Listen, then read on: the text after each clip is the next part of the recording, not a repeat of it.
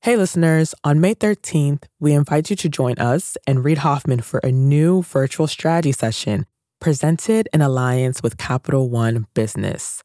You'll hear insights from fellow entrepreneurs about how to be at the forefront of leading change with AI. So, go to mastersofscale.com AI strategy right now to register for free. Again, that's mastersofscale.com AI strategy.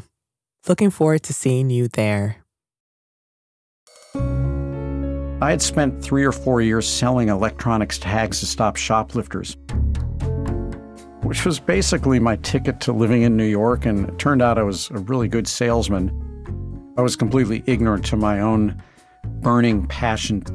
That's Danny Meyer, recounting his former life as a crime fighter of sorts in the rough and tumble of early 80s Gotham. And like many troubled heroes, he was haunted by his past and uncertain of his future. I decided I should opt towards getting a law degree. After months of grueling study, he was finally ready to sit the test that would set him on course for a comfortable life in law. The night before I took my LSATs, I had dinner with my aunt and uncle and my grandmother at an Italian restaurant here in New York City. I was in a foul mood, and my uncle turned to me and he said, "What the hell's eating you anyway?" And I said, "Well, I got to take my LSATs tomorrow." And he said, "Well, duh, you want to be a lawyer, of course you're going to take your LSATs." And I said something really stupid to him at that point, which changed my entire life, which was, well, I don't really want to be a lawyer. And he got furious with me. He said, "Do you not realize that you're going to be dead forever?" And I said, "What do you mean?" He said, "Do you not realize that relative to how long you're going to be dead, you're going to be alive for about a minute? Why in the world would you do something that you don't want to do?" And I said, "Well, I don't know what else I would do." He said, "You got to be kidding me. All I've ever heard you talk about is restaurants your whole life." I actually said at that point, "Well, should I go eat in restaurants for the rest of my life?" And he says, "No, you fool, you should open a restaurant." And it's not something that people were doing in the 1980s. You just didn't do it. You just didn't do it. That phrase is the precursor of many a great entrepreneurial story, because many founders have to go up against the kind of received wisdom that says, you just don't do certain things. And if they're lucky, that weary sounding, "you just didn't do it," becomes a vibrant, "I've got to go do it." Received wisdom can take many forms. It can be cultural, it can be industrial, it can be familial, and it can be personal, deeply personal.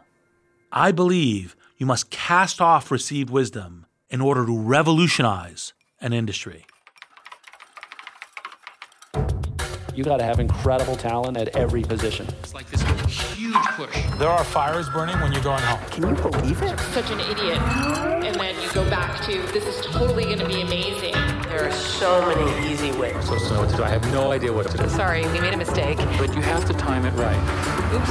Working out of a 3-bedroom apartment. Stuff that just seems absolutely nutballs. 10 years later, I'm like, well, that's just how you do it. We haven't made Just how you do it. This is Masters of Scale. We'll start the show in a moment after a word from our premier brand partner, Capital One Business. I woke up in the middle of the night because I had this nightmare that we were front page news, that we've done the stupidest mistake of our life by making this pivot. That's Aparna Saran, Chief Marketing Officer for Capital One Business, and she's recalling a moment from her previous position at Capital One when she was heading up a team designing a new business card. We had just made the decision to go all in and sunset the prior version of the product, which was honestly the cash cow for our business. When we made that decision within a senior leadership meeting, as someone who had been on the journey to build this out for 5+ years, it was really exciting. But by the time the weekend hit, I started to feel the responsibility and the pressure. We are taking this big bet on something that I've built. Perhaps you've been there. You've made a pivotal decision, and then panic sets in. How would Aparna calm her butterflies and steer her team through this pivot? We'll find out later in the show. It's all part of the Refocus Playbook, a special series where Capital One Business highlights stories of business owners and leaders using one of Reid's theories of entrepreneurship. Today's Playbook Insight: have multiple Plan Bs.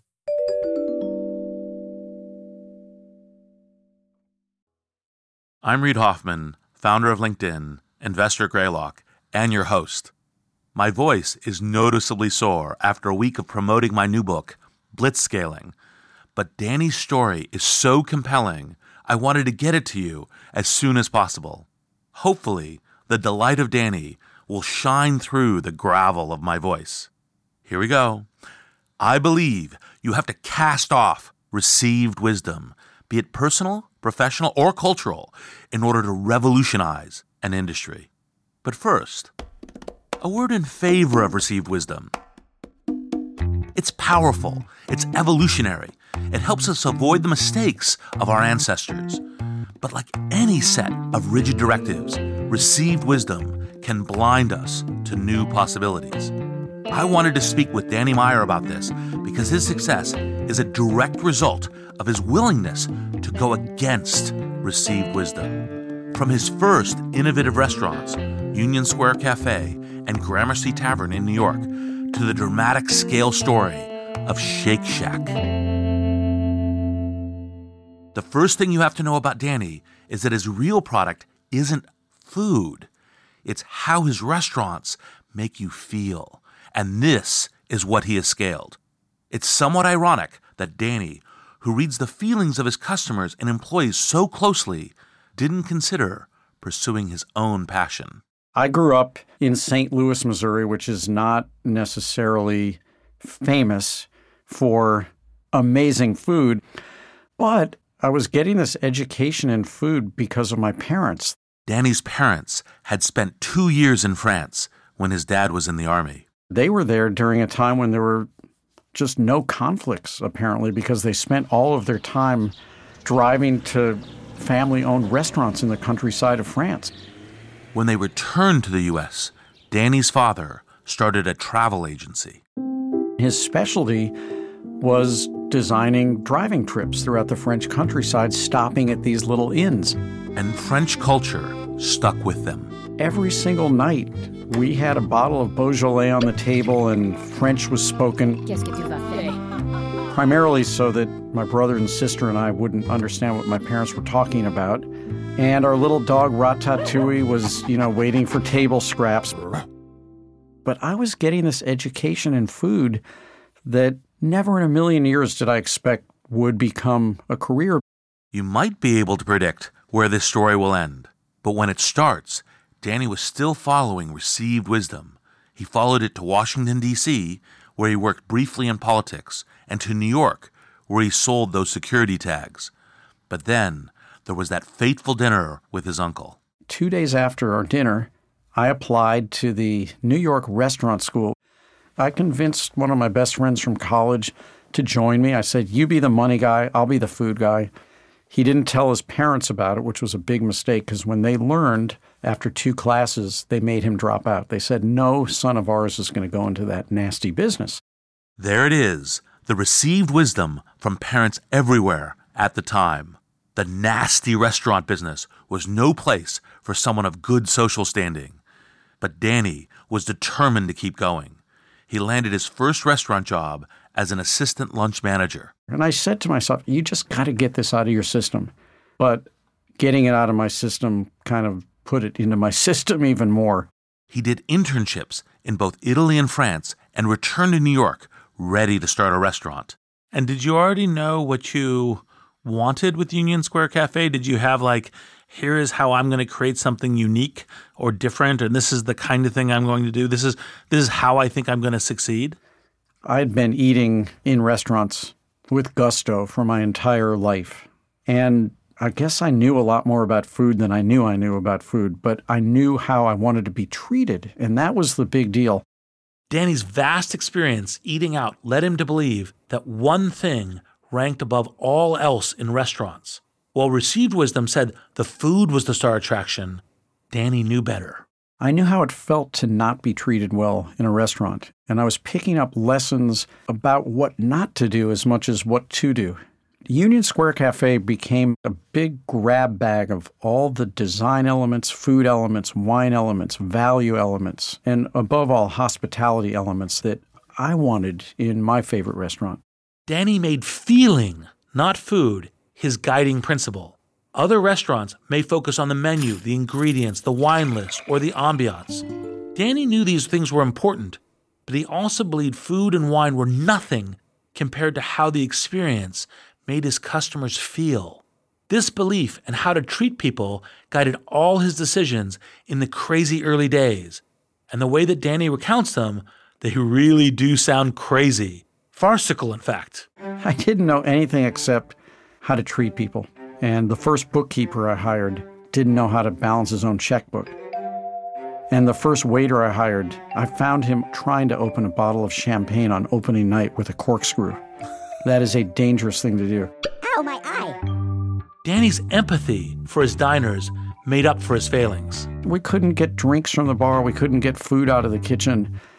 But damn it, you know what it was? I had this ability from the beginning to figure out how people were feeling and to figure out what it was going to take, whether it was going to be via food or alcohol or caffeine or remembering their favorite table, whatever it was going to take. I had a desire and an ability to figure out how to make sure people would leave a little happier than however they came. And that became really the bulwark for the restaurant. Despite those early mishaps, Union Square Cafe became one of New York's most beloved and innovative dining spots. But for the next decade, Danny famously resisted opening any more locations. Why? His deep-seated belief that scaling would end in calamity. This received wisdom came from a dark episode in his family history. As I understand it, you had kind of promised to yourself you would only ever have one restaurant. Why did you make yourself that promise, and then how did you eventually decide it was time to change that? My experience of watching my dad on 2 different occasions go through business bankruptcies was deeply, deeply etched in my psyche.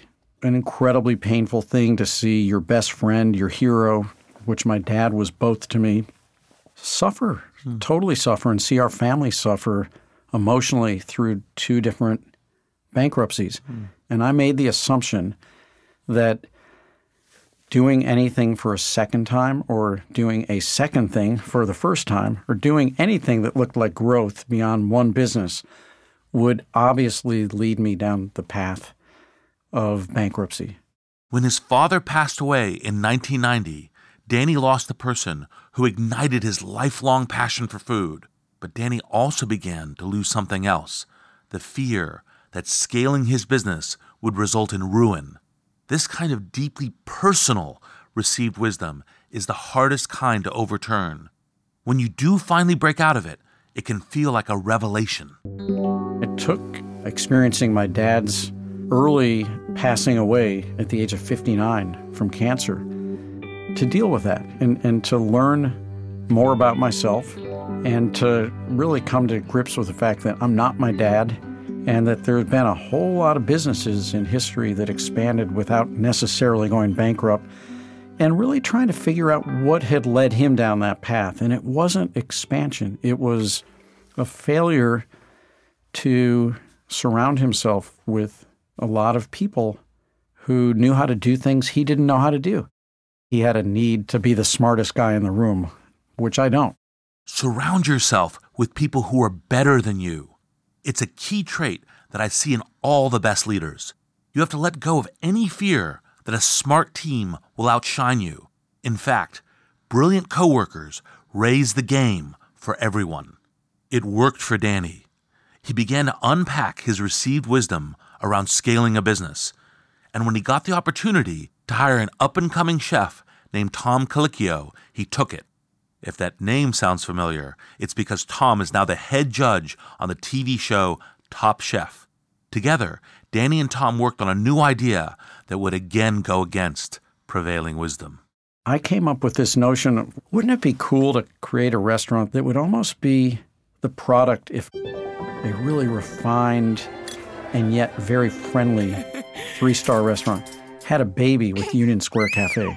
And you would end up with a rustic, accessible version of a fancy restaurant or a fancy-ish version of a neighborhood restaurant. And that became Gramercy Tavern. Danny had overcome his fears. He was opening a second restaurant, and he was running with a bold new idea that would bridge the gulf between upscale dining and neighborhood eats. Another person who made his reputation by casting off received wisdom is NBA legend Rick Barry. Rick is famous for his free throws, the individual shots that players get to take when they've been fouled. His record is extraordinary. Well, Rick Barry is still perfect in this championship series, on the money with these shots. And he's still hitting nothing but nets.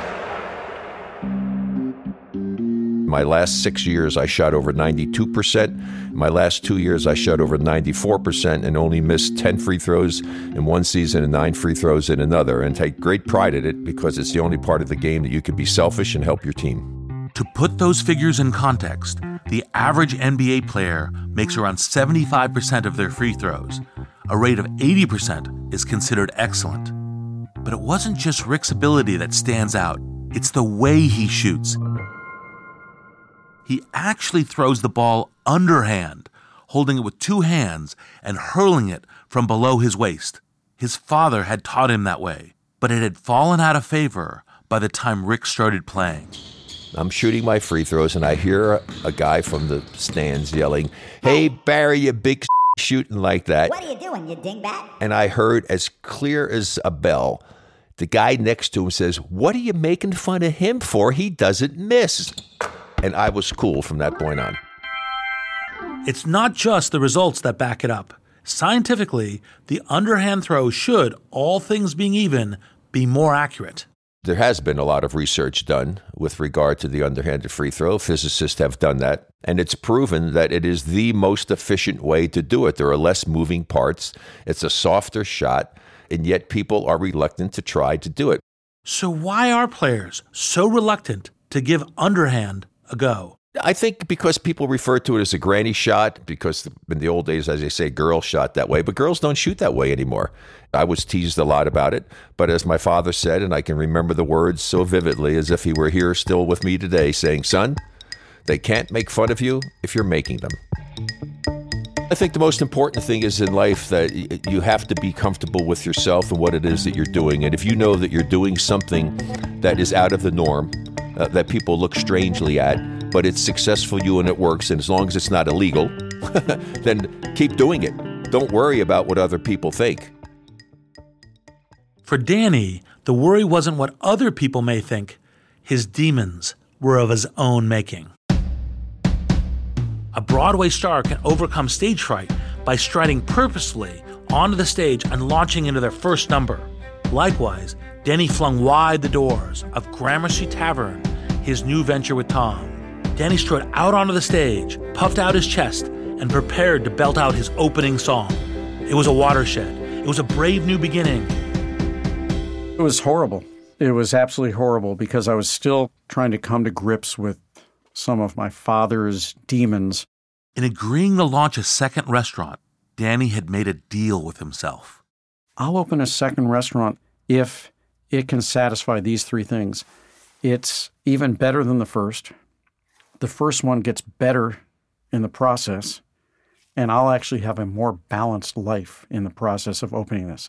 Anytime you double anything, whether you're going from 1 million to 2 million or just 1 to 2, like Danny did, you're going to feel growing pains. So I opened Gramercy Tavern, and the very first year that it opened, we got horrible reviews. Union Square Cafe, for the first time ever, dropped in the Zagat survey, and my life was a mess. So I was 0 for 3. I wasn't even 1 for 3. I was 0 for 3. And it was bad. It was really, really hard. I didn't know how to be in 2 places at once. Not only was the new Gramercy Tavern struggling, but Danny's first restaurant started to slip. Union Square Cafe had been riding high on the Zagat Restaurant Review Survey for a decade. But now, with Danny torn between two locations, its crown started to slip. Were Danny's deep-seated fears about scaling not so irrational after all? We'll see how the answer lay in a plate of overcooked salmon right after this.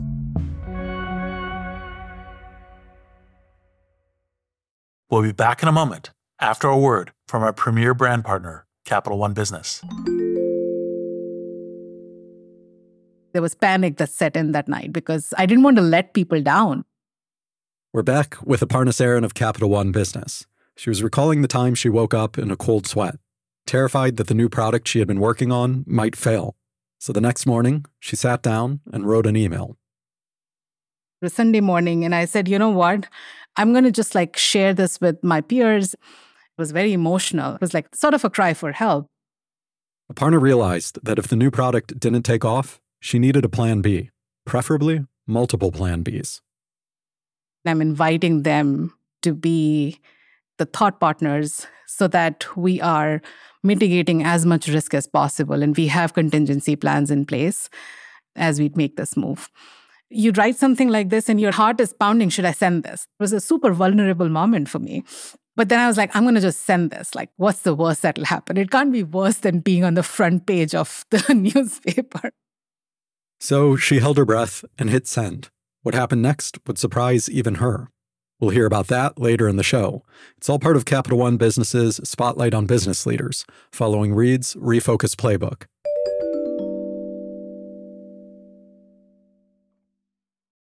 When he opened Gramercy Tavern, Danny had gone against his own personal received wisdom. This was his fear that if he scaled his restaurant business, it would all come crashing down. And now it looked like those fears had been justified. Danny was hit by two clear signs in one day. The first came from his bookkeeper, but it wasn't to do with the finances. On his desk, I noticed two sets of keys, and one of them had a yellow smiley face, like you used to see in the 70s, and one had a yellow frowning face. And I said, "What's that?" And he said, "Well, I think you know." And I said, "No, what are you talking about?" He said, "Well, the smiley face is Union Square Cafe and the frowning face is Gramercy Tavern." And I said, "Why?" And he said, "Because Gramercy Tavern doesn't feel like one of your restaurants." There it is again, the emphasis on feelings. If you're a left brain sort of person, and I know a lot of you are, you might immediately find this approach squishy and suspect. But feelings matter. Every product and every business has to fulfill both functional and emotional roles for customers. By the way, Clayton Christensen wrote a great piece about this with Scott Cook. We'll link to it from this episode page on mastersofscale.com. Danny knew the same was true in the restaurant business. Of course, the facts are important. Is the food tasty? Is it served promptly? But none of that matters if the experience feels bad. In that case, even the most delicious meal will leave your customer with a bad taste in their mouth. But Danny's new restaurant had lost sight of that. It took one of his customers to tell him directly. She said, "Why doesn't this restaurant feel like Union Square Cafe?" And I said, "What do you mean?" And she said, I was entertaining this group of people at lunch today, and something happened that never would have happened at Union Square Cafe." What? And she said, "First of all, my salmon was overcooked." And she said, "That's happened at Union Square Cafe, but what happened next would never happen." "What happened?" And she said, "Well, first of all, no one noticed. At Union Square Cafe, they would have noticed. They would have come up and they would have discreetly asked me if I'd like to have it recooked. But no one noticed, and I wasn't going to say anything because I'm trying to entertain other people. But there it sat, and I took a couple bites because I had to eat something, even though I didn't like it. And at the end of the meal, your manager came up to me and said, 'The rest of your salmon, would you like me to put it in the coat check room so you can take it home?' And I was like, what, are you kidding me?" He then leaves it on the bill. At Union Square Cafe, they would have taken it off the bill. They would have brought me something else with your compliments. What's going on here? So all in one day, I said to myself, this sucks. And that was the day that I finally, in addition to relieving that particular manager of his job, came up with a name for what really, really mattered to me. And I called it Enlightened Hospitality. Enlightened hospitality. It's what Danny had been doing instinctively for years, and it was possible to scale. It just needed the crystallization that comes from the simple act of naming. Danny could now express it to his staff in words as well as deeds. We had an all-staff meeting at Gramercy Tavern, and I said, guys, instead of making you guess what matters to me, I'm going to start to tell you right now. I had never done that before. I had just been it, but I hadn't taught it. And that low point probably turned into the high point of what has allowed us to scale all kinds of businesses over time, which is not what do you do, but how do you do it? Not what do you serve and how do you set the table, but how do you make choices and what are the priorities? I never thought about the word culture, other than in yogurt back in those days. Danny realized he needed a scalable way to transmit his almost instinctive feeling for hospitality. But as in meditation, enlightenment could not be reached by writing edicts for others to mindlessly follow. That would merely create more received wisdom and an unthinking, unfeeling team. Rather, the path to enlightened hospitality lay in creating a culture where everyone became as attuned to their guests' feelings as Danny is. Hospitality, as I define it, is very simple. It all comes down to one preposition, for. If you feel like the other guy did something for you, that's hospitality. And if you think about every single transaction you go through in life, you don't necessarily feel like they did something for you. In fact, sometimes you feel like they did something to you. And by the way, if you ask for your salmon rare and I bring it to you rare, that's not hospitality. That's what you expected. Hospitality might be that I remember and don't even have to ask you. And I started developing a language where I could teach this to people. People expect the food to be great. They expect you to get the right food to the right person at the right temperature, at the right table, at the right time, and get your coat back and all the stuff that's expected. How do you go beyond what's expected? You surprise and delight someone. Service is just a word for the technical delivery of the product. So when you tell me a place has great service, I'll tell you it works. But to tell people that hospitality was a completely different word than service was something they hadn't heard before. Hospitality describes an emotional transaction, whereas service describes a technical transaction, and you need them both. I love this distinction. Hospitality is an emotional transaction. Service is a technical transaction, and you need them both. It's a simple idea with radical implications for any industry. If you treat your relationship with your customers as merely technical, a contractual exchange of goods or services, then don't expect them to stick around for the long term. To make it easy for his staff to digest his formula, Danny boiled it down to make it even simpler, though it might be hard for traditionalists to stomach, as it flies in the face of some of the most revered received wisdom. And I took it a step further and said, I'm going to give you guys the best recipe you've ever had in your life. And it only has 2 ingredients, so it's really simple. It's 49 parts performance and 51 parts hospitality. And that's what you are going to be judged on. That's how you're going to get paid. That's how you're going to get your bonus. And guess what, guys? In this business, the customer is going to come second. And by the way, the customer is not always right because no one's always right. That's right. Danny told his staff to put the customer second. Heresy for some, but for my money, the idea that the customer is always right has resulted in more dismay than in delight in the long term. And this wasn't the only sacred cow that Danny slaughtered before the eyes of his shocked staff. He continued, reiterating that, in this restaurant, the staff would come first. You're responsible for doing extraordinary, unexpected things for each other and showing off for each other what it's like to be great at what you do and even greater, 51%, at how you make people feel. And I believe that if you do that for each other, our guests are going to be in for a treat when they come in. And they're second. The third stakeholder that gets hospitality is the community in which we do business. And the fourth are the suppliers with whom we do business.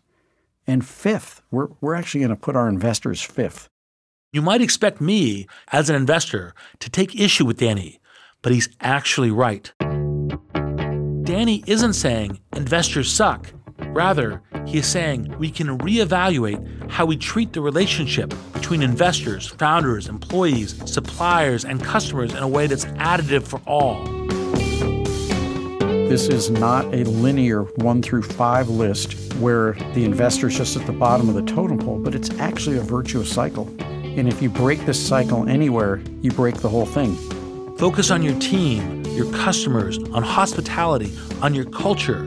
In doing so, you're creating a long-term virtuous cycle, a compounding loop that will ultimately get your investors bigger long-term returns. There is one huge challenge with this plan that could bring it tumbling down.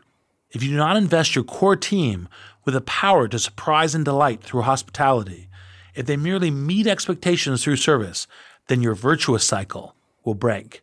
I asked Danny about this because I believe his virtuous cycle and ideas of hospitality are hugely relevant far beyond the restaurant trade. How did you kind of teach the emotional connection? Because the phrase I use is, how do you surprise and delight, right? So like thinking about something that is not just, yeah, that's what I expect, but oh, that's really great. What were some of the key elements of that? For me, I think it gets back to servant leadership, which is, how do you find opportunities on a daily basis to take care of the people who are ultimately going to take care of you? And I inculcate it by talking about it till people roll their eyes because they're so sick of hearing me talk about it. And I just feel like culture is driven by language. I don't know any culture in the world that is not glued together by language, whether it's your family, your religion.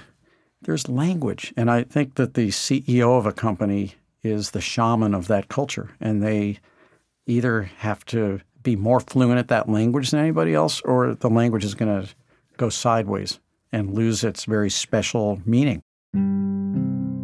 I like Danny's image of a CEO as shaman, the living, breathing embodiment of their company's culture. As CEO, you are the vessel for your company's received wisdom, but you are not a passive vessel. You keep the received wisdom vital and relevant. You stop it from going sideways, from losing its special meaning, but you also constantly shape it so it evolves along with you, your employees, and your customers. This approach is what allowed Danny to scale his virtuous cycle to such great effect, but it wasn't instantaneous. How did you inculcate the way that they would treat each other? Because this is obviously, culture is no longer something that you think of as only as yogurt, but obviously something that as part of a scaling organization, which is really key. But how did you get it so that, okay, it's not just from me, not just from how I'm leading, but how from everyone's treating each other? What were some of the key parts there? Well, I'll start by talking about a stumble.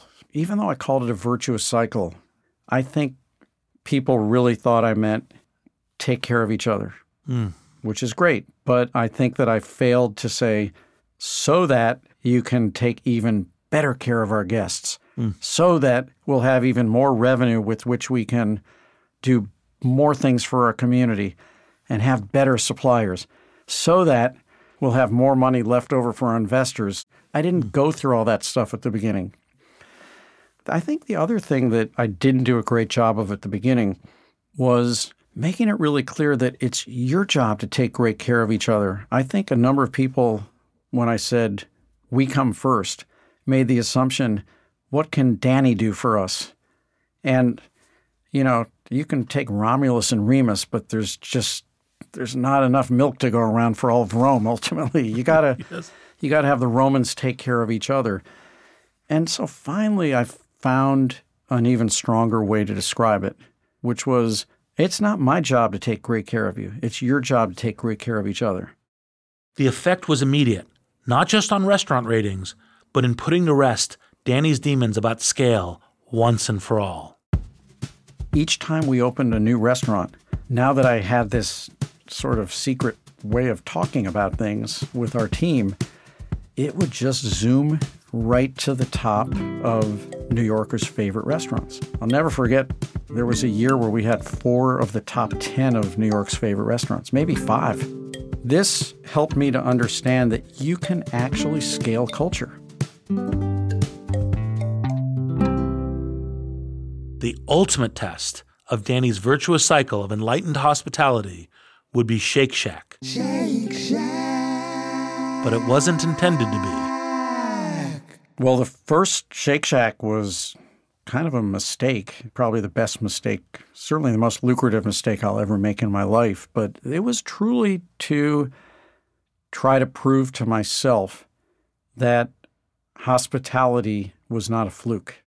That lucrative mistake was born out of an eye-catching piece of public art in New York's Madison Square Park by the artist Naveen Rawan Chaikul named I Heart Taxi.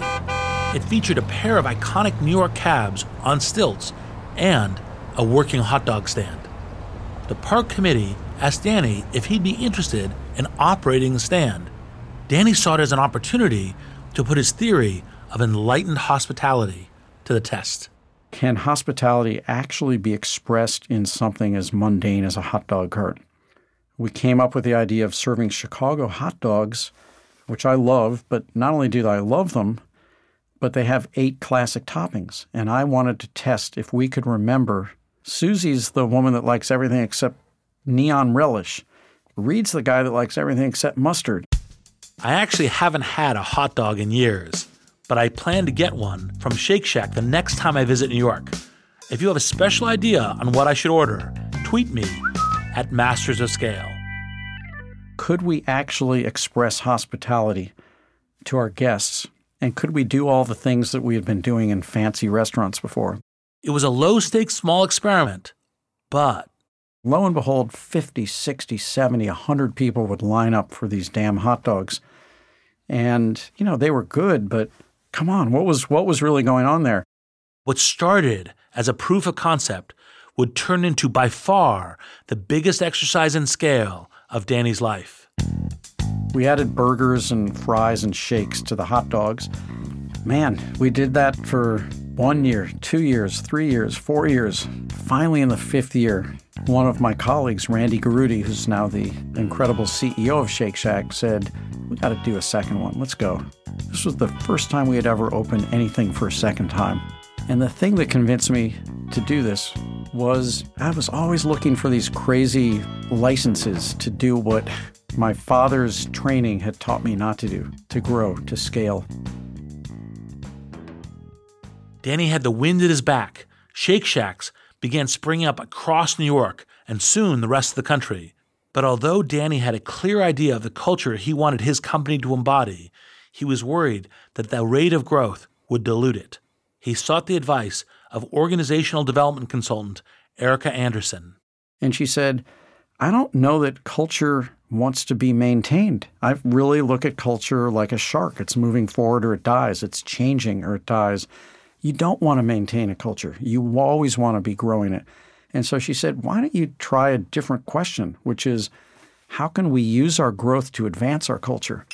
And all of a sudden, that was one of the greatest gifts ever. What she really helped me to see was that the most powerful thing I think a leader does is to signal through the people that they hire and promote what are the behaviors that they want to propagate. If you are super careful about promoting not just the people who are great at what they do, but the people who are great at how they do it, you are sending the most powerful message. But the battle to overcome received wisdom is never fully won. Before we close the episode, there's one more example that Danny will defy, the so-called Rule of Two. Architects and contractors have this law that I hate called the Rule of Two. Quality, speed, and price, which two do you want? And I think our industry did that as well. In the world of fine dining, we basically said, okay, if you want it to be that good, it's obviously going to cost a lot of money and it's going to take more time. Okay? Fast food had a great answer for that. And they said, you want it fast? You want it cheap? Great. Just don't expect very good meat. It's not going to be high quality. Here's what's happened with this mashup that's happening right now in what I call the fine casual world. we've challenged is to say, well, whoever wrote the rule that you only get to 2 by going 1 + 1 + 0. And so what Fine Casual is doing is saying 0.65 plus 0.65 plus 0.70 equals 2. And we're going to save you 65% of the money. We're going to save you 65% of the time. And we're going to give you 70% of the quality. You're not going to get a waiter or waitress. You're going to have to pick up your own food, and you're probably going to have to take your compostable plastic to a special trash, but you're not going to give up 1 ounce of what you put in your mouth qualitatively.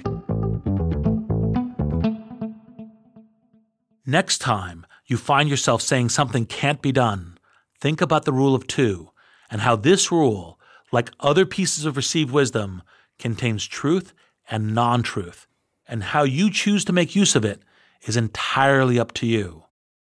I'm Reid Hoffman. Thank you for listening. And now, a final word from our brand partner, Capital One Business. Throughout the day, text messages and emails kept pouring in. Whatever you need, just let us know. We're back one more time with Aparna Saran of Capital One Business. She was telling us about a Sunday morning email she fired off in a moment of panic. Minutes later, her inbox was overflowing, and the support she found wasn't just emotional, it was practical. We talked about detailed contingency plans, and we created our go-to-market strategy. Before we are in full rollout mode, we had stage gates so that we could test and quickly learn and iterate. And within a matter of 6 months, as we were rolling things out channel by channel, those stage gates would allow us to pivot if we saw something that we didn't like. That day, Aparna learned a lesson that stayed with her. Having multiple plan Bs doesn't just expand your options, it gives you new opportunities. The best way to pivot is actually open doors for thoughtful conversations, because humility in knowing that you actually don't know everything, as well as the empathy in knowing that disruption is always drastic and abrupt, helps you go through that pivot with other people in a very different way. Capital One Business is proud to support entrepreneurs and leaders working to scale their impact, from Fortune 500s to first-time business owners. For more resources to help drive your business forward, visit CapitalOne.com/BusinessHub. That's CapitalOne.com/BusinessHub.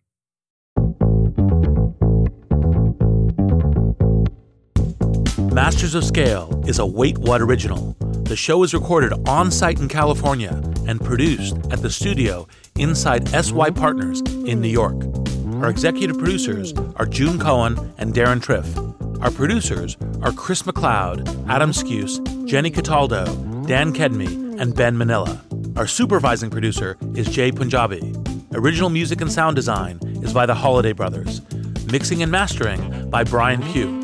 Special thanks to Chris Ye, Bob Safian, Elisa Schreiber, David Sanford, Saida Sepieva, Christina Gonzalez, and Sarah Sandman. Visit mastersofscale.com to find the transcript for this episode, and be sure to subscribe to our email newsletter.